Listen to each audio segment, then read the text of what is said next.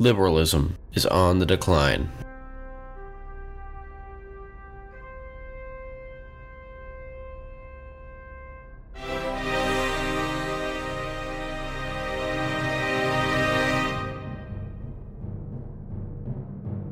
The unmarketability of his ideas means it's losing to socialism and Trumpism.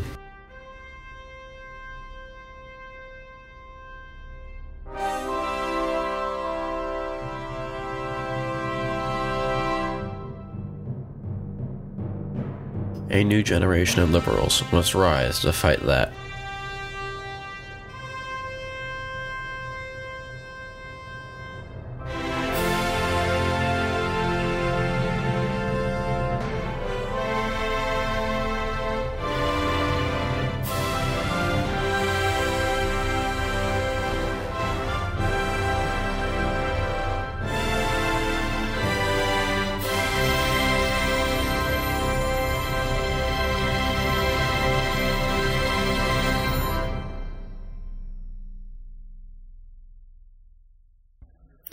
Due to us recording at home this week, audio quality may dip at times. Thank you for your patience and for listening to Think Critical.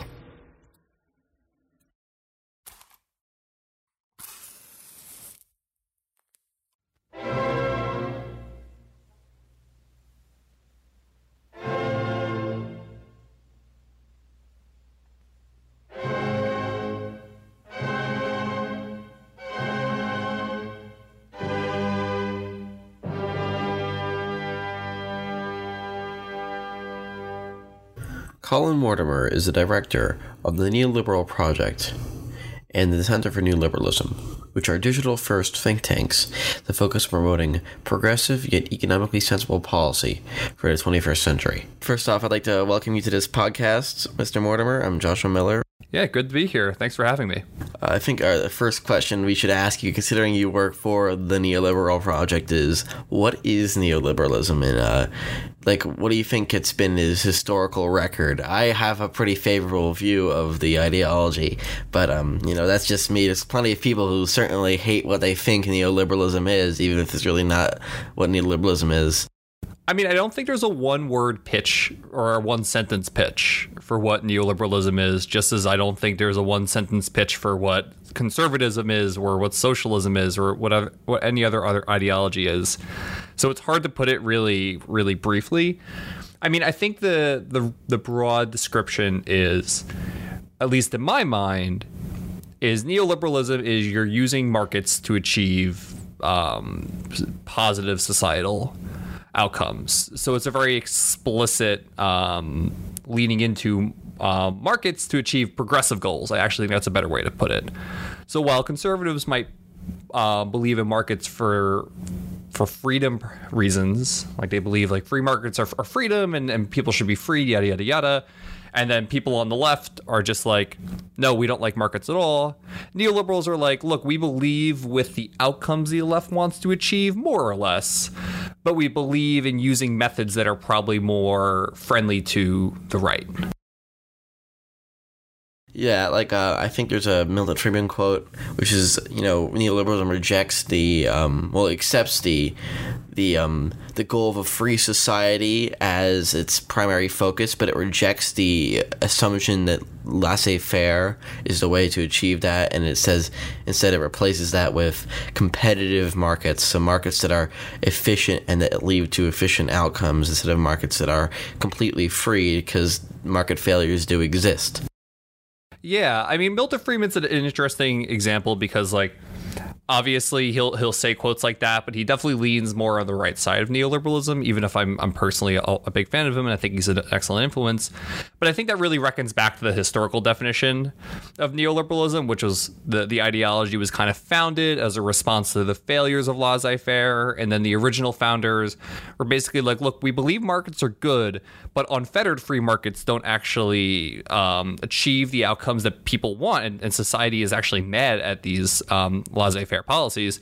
So we need to have a government that isn't necessarily nationalizing industries or being overburdening with regulation, but they are setting the rules and they're making sure that the markets are fair and that they work right. So it's a light touch approach to regulation that actually makes markets achieve these broad positive societal outcomes that we want. And a lot of people tend to associate neoliberalism with the big deregulations of the 80s and 90s, and because neoliberalism, for a while, it was concerned with the issue of laissez-faire, but then post-war it took on central planning as its next big enemy, and central planning resulted in these overburdened regulations and over-publicized and nationalized industries, which neoliberalism spent its time, I guess you can say combating, but or fixing really. So you could sort of make the analysis that the global economy is a product, or the growth of the global economy post 70s is a product of neoliberal thinking, and the idea that you can't quash markets, you have to help markets. Yeah, I think that's a really good way to look at it. I would agree with you that neoliberalism, especially in the latter half of the 20th century, is largely responsible for the fantastic economic growth that we saw. I think an interesting historical note about what kind of happened in the 70s and 80s was that the people who got credited with the people who were called neoliberals during that era were not really neoliberals, and I've written about this, where what happened was like neoliberalism was founded pre-World War II, during the interwar era, where a bunch of people got together, like we just discussed, and said, like, laissez-faire isn't working, we need another ideology. That ideology was neoliberalism, and it was kind of this, they called it a third way between laissez-faire and socialism. Then what happened was, after the war, the neoliberal intellectuals who were a part of the Mont Pelerin Society were like, okay, we actually want to go back to laissez-faire. This is primarily driven by people like Hayek and Mises. So they went back to the laissez-faire that they originally sought to rebuke, but they still became known as neoliberals. So while they no longer adhered to the neoliberalism that they originally founded, they were still called neoliberalism, hence why in the 70s and 80s, when you had people like Reagan and Thatcher running around doing these really strong free market reforms and being called neoliberals, they were reckoning to the neoliberal ideology of the 60s, 70s, 80s, whatever, but they were not reckoning to the original neoliberal ideology as it was founded. They were more following Hayek and Mises as they went back to laissez-faire. So it actually makes sense why people get confused between the two, and why you see people mistake and interchange laissez-faire and neoliberalism, because there really was this like weird like jumping of intellectuals between whether they were laissez-faire or neoliberal. Although I think I would sort of disagree with you about Hayek being necessarily a laissez-faire thinker. I think there's a big difference between like a Mises and a Hayek. A Mises who disregarded any idea that market failures could possibly exist, and a Hayek was more concerned with information structures, and he said that those are too hard to manage for government. Because I think there's a really great anecdote at Mont Pelerin Society. Mises stormed out of a room when Hayek and Friedman were discussing why basic incomes were good. I think a lot of reason why we see Hayek being brought up as this idea of pure laissez-faire is because of this sort of like conservative straw manning of him, just like they sort of straw man Friedman, where they sort of will say, oh, look at Hayek and Friedman, here's a selective quote from one of their books, which basically validates our idea of completely slashing taxes and taking away all welfare, when Hayek and Friedman wouldn't have supported that and didn't support that. But it's the same reason why we see it's sort of this effect of the movement conservative, I guess movement you could say, where they tried to corner the idea that they had all the economic thinking in their pocket, and the left completely disregarded that science when that wasn't necessarily true. Yeah, I mean, I think the issue with Hayek, similar to the path neoliberalism has taken in the eyes of the wider public, is like Hayek went through phases where he would be neoliberal in the way I see the definition, where he really was trying to forge this ideology that went between socialism and laissez-faire, and then he had other times, especially later in life, when he was more towards the laissez-faire. So I agree, like I am also a personal fan of Hayek. I believe he's a great influence, and I think neoliberals should look to him for guidance. But it is important that when Hayek was on his intellectual journey, especially later in life, and he was advising people like Thatcher and Reagan, he was doing so as more of an advocate of laissez-faire than he was back in the 30s, 40s, and to some degree the 50s with Friedman, when he was agreeing with things like universal basic income. Yeah, I think especially, it's especially important to note that, like, there was a perception that, like, central planning was more of a thing in 50s, 60s, and 70s. So in the 30s, when it's just becoming a thing, there's less of a negative perception of what government intervention can do. So, if you go to the Walter Lippmann Colloquium in 1938, they're getting excited about the possibility of improved structures of social programs. You get people like Wilhelm Brapke, who has the idea of the social market economy, of integrating monopolistic structures into the free market, or government monopolistic structures into the free market. But then, 1947, and this is after years of price controls, and Britain and the United States.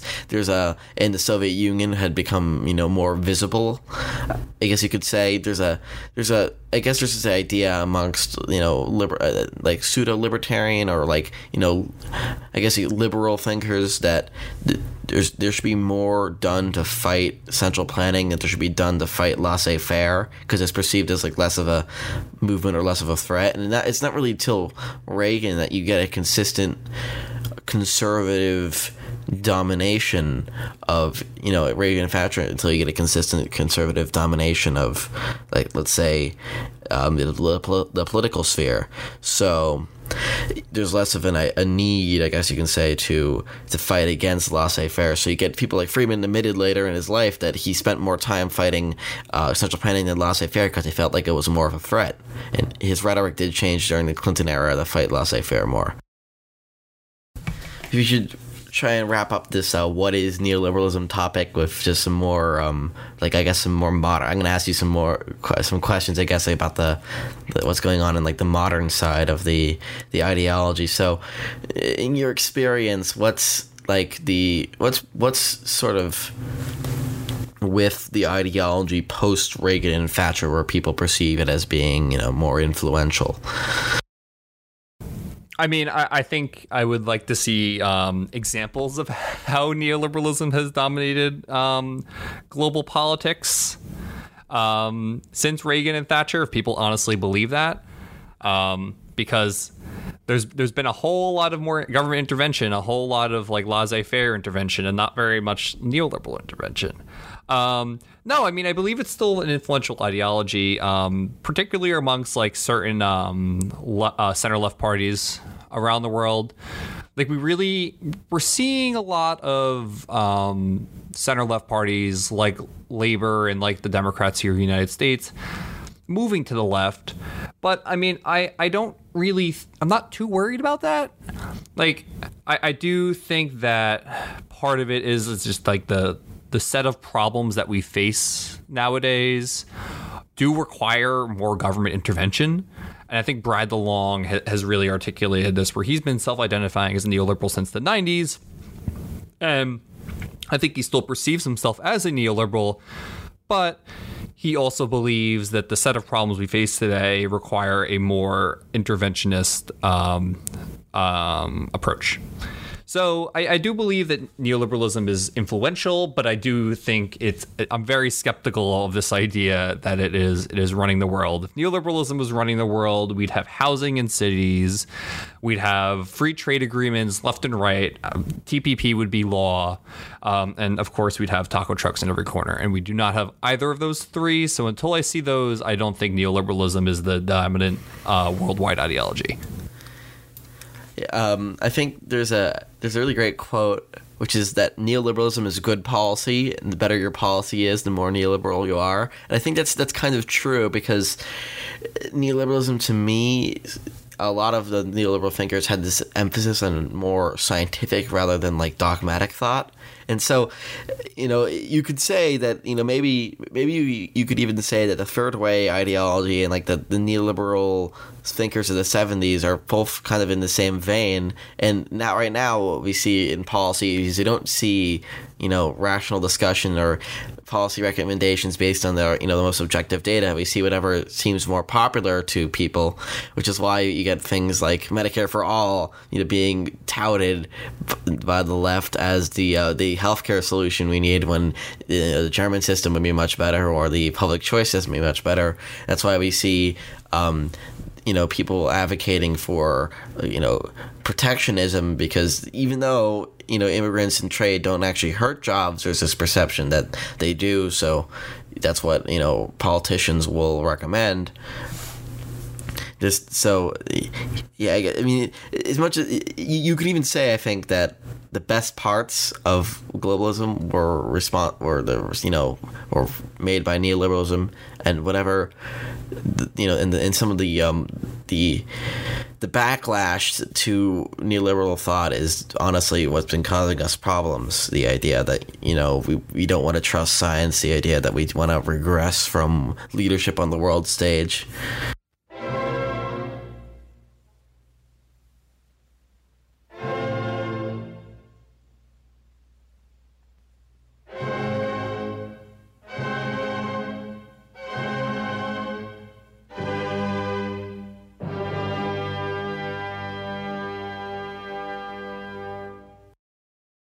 So why do you think, like, liberalism, which is this ideology, I think we can acknowledge has caused a lot of good things, why do you think it's declining, like, in terms of popularity?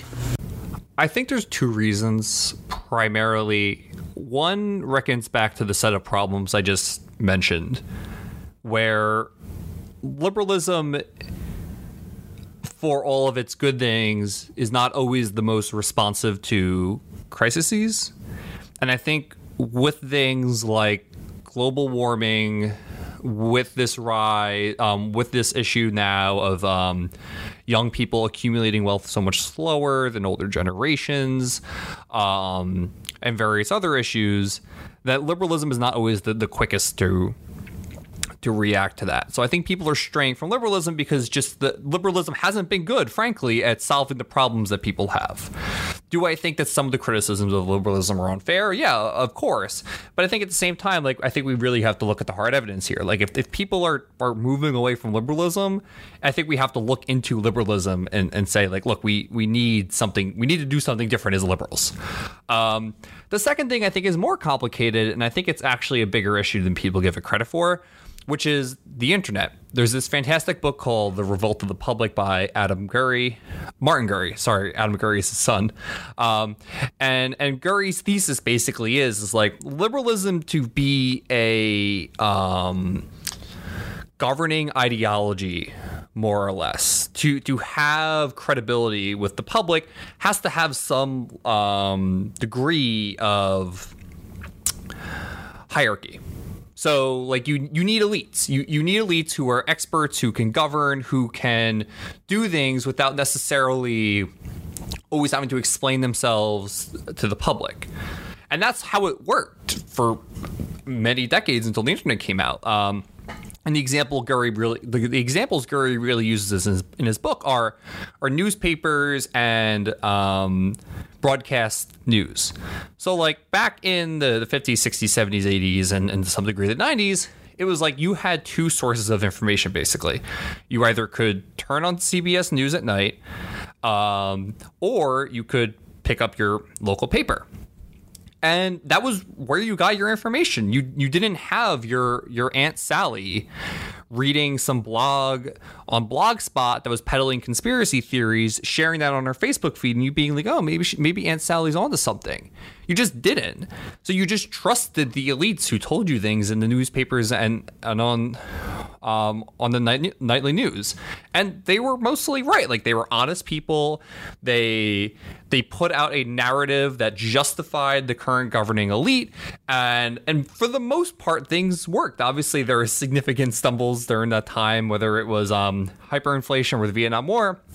But more or less, like, people beckon back to that era, and that was a good era of politics. That was a good era of government. We really want to restore that.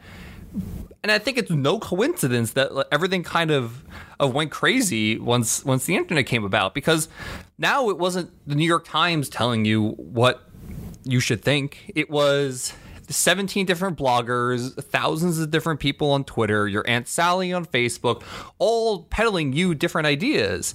And that undermines liberalism, because if you can speak, it's like debate. Like, the people who win debates are often not the people with the best ideas or the smartest. It's the people who can speak the best.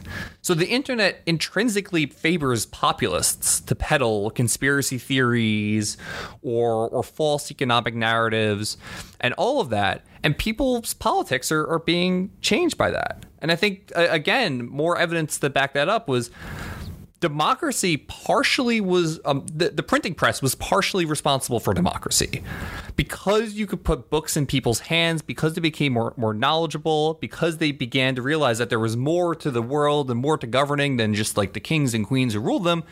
They demanded democracy, and the printing press was partially responsible for ushering democracy in around the world. We're seeing a similar thing with the internet, and I think we're really in the early stages of how this is going to reshape our politics and reshape our world. And I don't think anyone is ready for how drastic the change is going to be. We interviewed a couple months ago.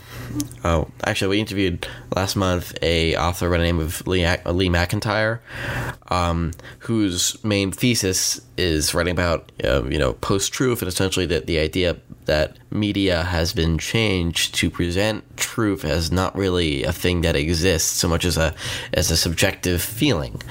And I think that's the internet is the ultimate arbiter of feelings over facts, because there's not because on the internet there's so many different sources, as you said, that you're going to always find one that will agree with what you're inclined to believe, so that you're not really inclined to say that there's an objective truth out there as much as what you want to be true, right? You'll notice that like in terms of our education, you'll notice there's like less people who I believe in like even the core aspects of liberalism, that they don't like something, they think that they have the aspect to take that away and to regulate that, and that's not one of the core things of liberalism is, even if you don't like something, you don't really have the right to stop it unless it's actually hurting you in a overt manner. And you'll notice that in facts, of course, will in rational thinking will dictate towards liberal policy. But on the internet, when it comes down to somebody complaining about something like, oh, we gotta ban this, the elites, they control you, you gotta tear them down. You're not going to end up with this, as you said, this rational discussion. You're going to end up with what people are already inclined to believe, and people aren't necessarily inclined to be rational beings, right? Yeah, I mean, I think that's one of the things liberalism really doesn't get credit for, is it makes us rational, it makes us better citizens, and we're losing liberalism, and as a result, we're becoming less rational and less worse citizens, for lack of a better word. So it's kind of funny to see neoliberalism as this very particular thing getting disparaged. And I mean, a lot of people say it's the ruling ideology even when it's not, but it's kind of funny to see it as this like ultimate, source of ire on the internet. Because like you could credit the saving of the I guess the money supply via monetarism as being sort of a neoliberal thing, because a lot of the people behind the engineering or the re-engineering of the Federal Reserve were neoliberals. You can see the products of globalization being more products, cheaper prices as being, parts of the neoliberal plan, or better social safety nets or less destructive regulations. Yet you still see it being complained about because, this is buzzword you can pick, right? You can say, "Oh, this is ruining everything," even if it's really just a product of you being dissatisfied with some particular thing. Like, you're never going to see a fully self-satisfied, very online person.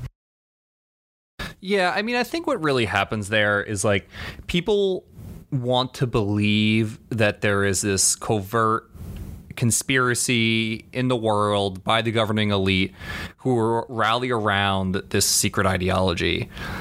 And I think people have just come to call it neoliberalism because a bunch of weird sociologists called it that back when these people are in college. I think people just want to believe that, like, there's something more to what's going on. Like, they want to blame, like, they don't want to just say, like, oh, I just don't like the status quo, because that's kind of boring, even though people do say that. People want to say, like, I'm fighting against, like, a real thing. Like, there is an actual ideology that's governing this world, and it's making our lives worse, and it's called neoliberalism. We need to fight against neoliberalism. And then you're like, oh, well, okay, what's neoliberalism? What are we fighting against? And they're like, we're fighting against neoliberalism. So I don't think it's anything more complicated than, like, I think if you were to ask people who are against neoliberalism, if they're, let me try to rephrase that. If you were to ask people, if you were to explain neoliberalism to them, like, from my perspective or your perspective, and they were to, okay, backtrack. Sorry, I keep jumbling over this. If you were to find someone who says they're against neoliberalism and then explain to them what neoliberalism means from mine or yours perspective, they would probably still be against mine or yours perspective of neoliberalism. That's not what I'm getting at. But I think most of the people in popular discourse on Twitter or Facebook or Reddit or in academia just want to find a name to pin their resentment on, and they just stumbled on neoliberalism and kind of have stuck with it. It's sort of like the equivalent of like the right wing calling, like, all social programs like socialist. Whenever you see, like, any negative effect of capitalism, that's neoliberalism. Everything we find out neoliberalism. Every day when I wake up, if my foot hurts, my back hurts, it's neoliberalism's fault. It makes you work too hard. It's scarcity. That's neoliberalism's fault. Like, I think there's also this general problem you notice in all people, that it's very hard for people to accept that there's bad things in the world, and they're bad because the world is not exactly a friendly place. That there's scarcity in the world. We're always going to have scarcity until we develop out of it. It's not self-imposed scarcity.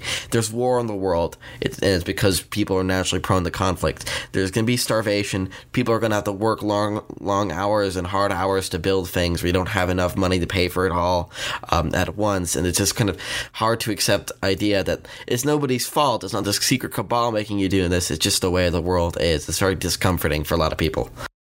Yeah, and again, I think this reckons back to what I was saying about the failures of liberalism. Like, liberalism needs to get better to stop these people from being pissed off all the time.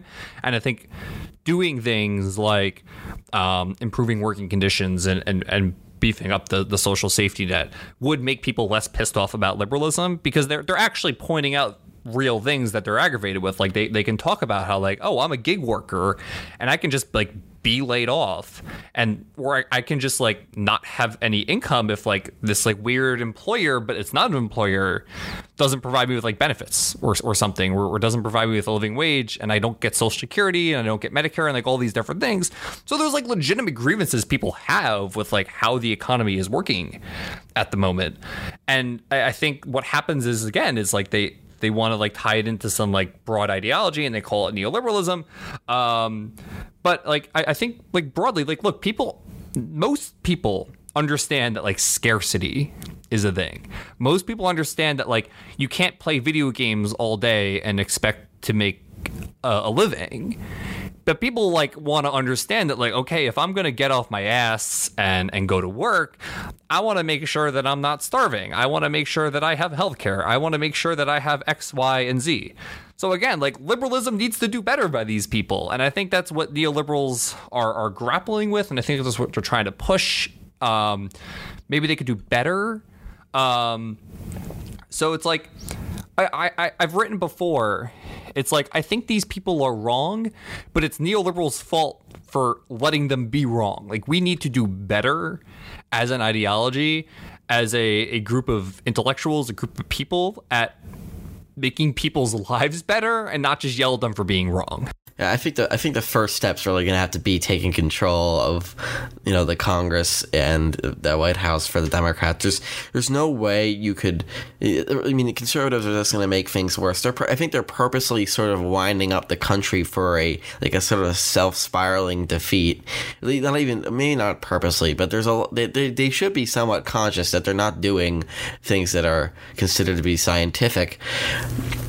And, I had a friend who pointed out sort of recently that you could say the conspiracy theory is a failure of liberalism, because as much as, the left may complain about liberalism sort of cause for maybe, poor material conditions, the right-wingers, they when they complain about the economy under neoliberalism or under liberalism, it's gotten better, so they're really complaining about what they feel it's done civically to them, that they see too many immigrants, too many foreign products, and that, they sort of turn to things like conspiracy theories to fill this sort of void that's normally filled by this cultural identity they feel is sort of being lost in the slipstream of multiculturalism. So in effect, the moon landing conspiracy theory is the ultimate neoliberal backlash, because it's basically a backlash against American power projection. Yeah, I think that's a really good way to put it. People believe in conspiracy theories because there's a void in their lives or their perspectives that's not being filled by the mainstream media or the government or whatever. I think the QAnon conspiracy is the best example of this. Is like, Trump supporters believed so strongly in Donald Trump that he was going to change the world and do all these vastly great things for the country and make America great again and yada, yada, yada. And then he didn't. So immediately, like a few months into his presidency, the QAnon conspiracy theory popped up that really created this narrative and this mythology around Donald Trump that he was going to bring down the pedophiles and bring down the child traffickers and yada, yada, yada. And he was going to do all these great things that people are excited about. And actually only a select few people who are in the know were going to know about it. And they were the Q followers or whatever they call themselves. So they've to fill the void of the lack of action Donald Trump has taken, they've created this person who doesn't exist, who's doing all of these things, and they just keep waiting. It's like the doomsayers who think the world is going to end every 2 years. It's like every week Donald Trump is going to arrest the pedophiles and jail Hillary Clinton, but that's not happening because these people are really in a cult. Their mind is fucked up, believing in Donald Trump that he's going to do something and he's not. It's like waiting for Godot. Every week they're sort of so empty by what they sort of felt like they've been deprived of, that they're waiting for this archetypical messiah to do complete their wish list. And it gets kind of hard to, especially you'll notice it's amongst white former middle class people. It's very popular because they felt entitled earlier in their lives. Then they realize that they don't get all the things that they feel like they should have access to. So they come up with this this figure that's gonna get them everything they need for them. Yeah, I mean, I think that ties into the original reason Donald Trump won was because he really capitalized on this white resentment that was going on in this country, which again, it really does make perfect sense that the QAnon conspiracy theory popped up. If it wasn't going to be QAnon, it was going to be some other conspiracy theory about how Donald Trump was actually doing work when in fact he wasn't. And I think that's one of the things that's been really remarkable about the Donald Trump presidency is that it hasn't been defined by the bad things it has done, but it's been defined by its sheer incompetence to even do bad things. People really can't cite many good things Donald Trump has done. They can cite plenty of bad things, but far more than anything else that we've seen during his presidency is him saying that he's going to do bad things and then him just not following through with it because he's just not good at governing. So, I hope that there is a link between bad politicians and incompetency is electorally successful, but I'm worried that bad politicians and electoral competency is also a good thing, and you're going to see someone like Josh Hawley or Marco Rubio or Ted Cruz or someone else like that moving really to the right, becoming president and doing actually bad things competently. Because I think in truth, we kind of got lucky that Donald Trump said he was going to do all these bad things and then just didn't because he's not good at governing. I don't know about Rubio. Like, I was not a big fan of Rubio compared to how much I liked Hillary Clinton and Bill Weld during 2016. But I think Rubio is one of the most sane members of the Republican Party. It's not a high bar, but he's not bad. But I would agree that one of the craziest things about the Trump presidency, honestly, is not that he has bad strategy or evil strategies, that he doesn't have a strategy. He doesn't appoint people to positions. He has like random people employed in the executive branch. They do like random things all day, come out with a plan that's going to ruin things, then backtrack on it, and then, throw a storm in the secretary's room. It's essentially sleeping at the wheel. Yeah, I mean, like, I think part of it is just like our government is designed that like you can't do drastically bad things easily,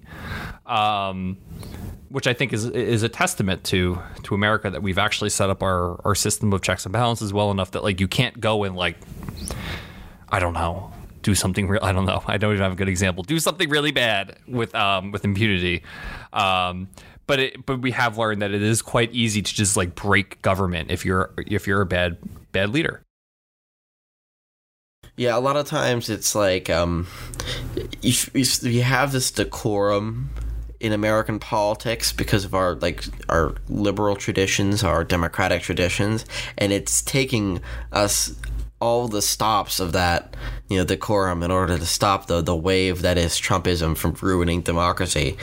Like you'll notice that it's all the people with no political stakes, like all the former Bush administration officials who have turned away from Trumpism and the Republican Party to help fight back against this denigration of democracy. And it's really gonna have to be proving to politicians that there's gonna be electoral consequences if they don't turn away from Trumpism. That's gonna have to be what saves us, essentially, that we're gonna have to show that Trump won't get you elected anymore.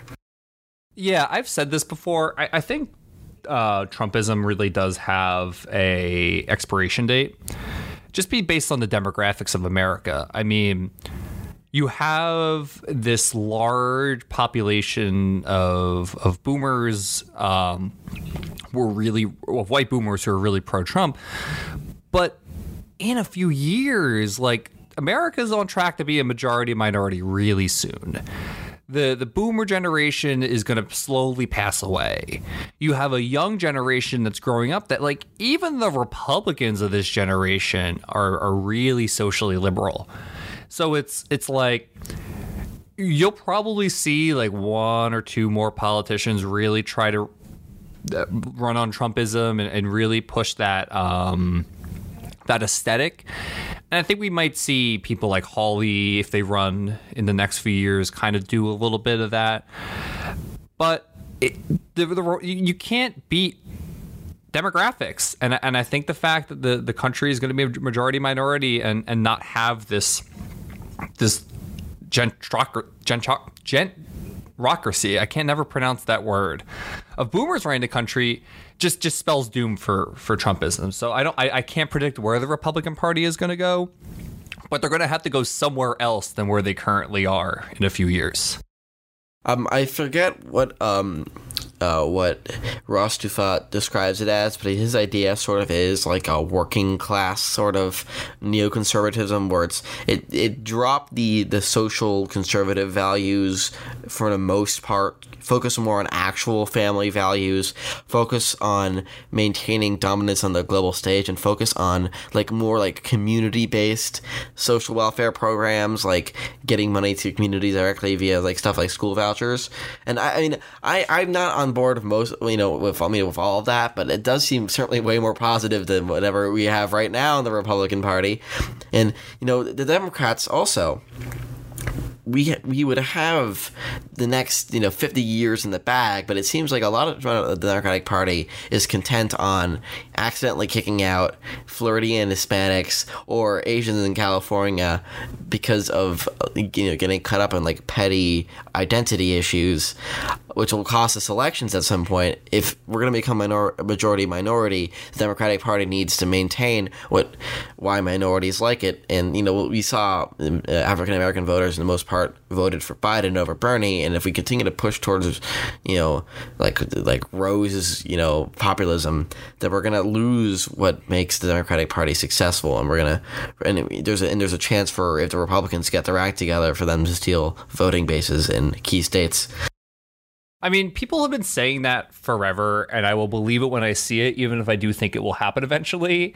It's just that everyone who's predicted the Republicans will move to the left on race has been proven wrong time and time again. But I do think that is a decent warning to Democrats that for now they can rely on minorities voting for Democrats, partially because of the racial resentment that's intrinsic to the current Republican Party. But if in a decade that's not a thing, like I do think minority groups will shift over to the Republican Party. I mean, Hispanics are the quintessential example that the Republican Party used after the 2012 election. Their postmortem was like, look, we need to do better with Hispanics, and they obviously didn't.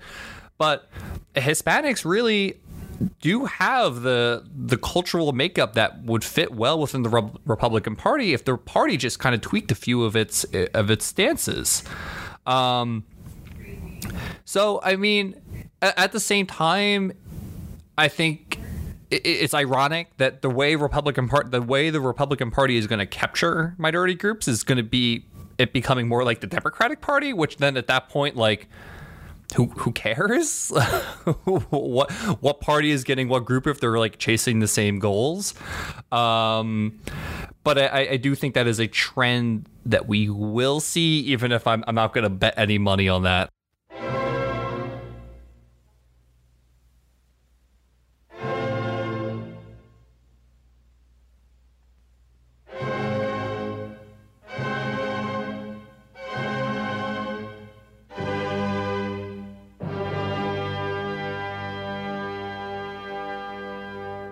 So how do you think we should rebuild our institutions to bring back, neoliberalism, to bring back liberalism as a successful and loved ideology? I think there needs to be an explicit acknowledgement of the way our communication works nowadays, specifically with the internet, which is why I've put all my chips into like the Center for New Liberalism and the Neoliberal Project need to be digital first organizations, because that is just the state of the game nowadays. And I'm highly critical of a lot of other think tanks and similar organizations in DC that still believe that the policy pipeline is an expert writes a white paper, and the Congress is just a member of Congress is just so amazed by how good the white paper is that they write legislation around it and bring it to the floor. That doesn't happen anymore. And organizations are still funded on this idea that happens anymore, and it doesn't. So what I really believe is, like, you need to energize the public. You need to energize normal people to get excited about ideas, to push their lawmakers consequently to endorse those ideas. And that's much harder than like writing a white paper and just like sending it out for members of Congress to endorse. Which is the work we're doing at PPI. Like, I'm really happy to be here because we have so many experts in various fields. Like, we have Michael Mandel doing our economic policy. We have our education team. We have Ben Ritz doing budget issues. We have Alex Stopp and now Caleb Watney, who will be doing tech issues. And they can write excellent white papers and they have great ideas. And then my job is like, look, if you email it to your mailing list and maybe you get like what aids attention, it's still not going to become legislation. It doesn't happen anymore. This isn't 1990. What we're going to do is, as the Neoliberal Project, as a Center for New Liberalism, is we're going to do content about it. We're going to really get the idea out there. We're going to push it and get people excited. And that might actually push change. Because I believe, like, one, digital platforms are a great way of spreading ideas. But two, And I think you're a part of this is like people more so than ever before are identifying by their political beliefs, and socialists and conservatives and Trump supporters and yada yada yada have been really good at building communities around their labels, around their political ideologies, and it's time for the center-left to do the same. So that's my goal with the Center for New Liberalism and the Neoliberal Project, is to create an explicit neoliberal identity for people to rally behind and to believe in the ideas that we push for, and then to use this grassroots network of people who believe in our ideas to push our politicians and our lawmakers to get behind good ideas. I think, you'll notice there's all these politicians who are like, storied and, long-term politicians from urban areas who kind of get pushed out by this wave of populism. And I guess there is a lot of, on the Republican side, that sort of happened with Trumpers taking out neoconservatives, but I don't really know how to address that with liberalism. But at least for us, if we do a better job of finding someone who is our AOC, who promotes the sort of hip policies, but this time they work, then, that'll go a long way to getting what we need done. Because it's one thing, I guarantee AOC does not care too much about white papers. She cares more about the marketability of the idea she sort of has than about the white paper supporting it. And she's right. She's 100% right. Yeah, that's how, like, it's not working right now, but it will start working, 5, 10, 15 years down the line, where the marketability starts outpacing the expected, return on a policy by a long form of how to get things done. Well, I honestly think that, like, look, I don't agree with AOC's ideas, but I think her approach to politics is miles better than any member of Congress. Like, she will release white papers. She released the Green New Deal white paper, quote unquote. But she understands that, like, the primary way of pushing the envelope and forwarding ideas and getting people excited is not white papers. It's building a movement, more or less, and that's what she's done so successfully. So I look at AOC and I'm just like, everyone should emulate her. She knows what she's doing. Other people don't.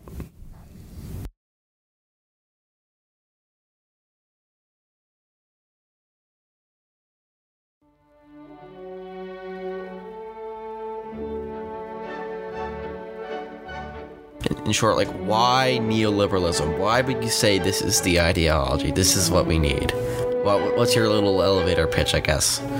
Markets are, I'm stealing this from Sam Bowman, formerly of the Adam Smith Institute. Markets are really good at creating wealth, but they're not good at spreading it. And I think the pitch is like, look, we want people to be wealthy, we want people to live good lives. That's why we should have markets, but that's why we should also have a strong state that engages in redistribution, that sets the rules and creates prosperity that we can all share in. So, thank you for your time, Mr. Mortimer.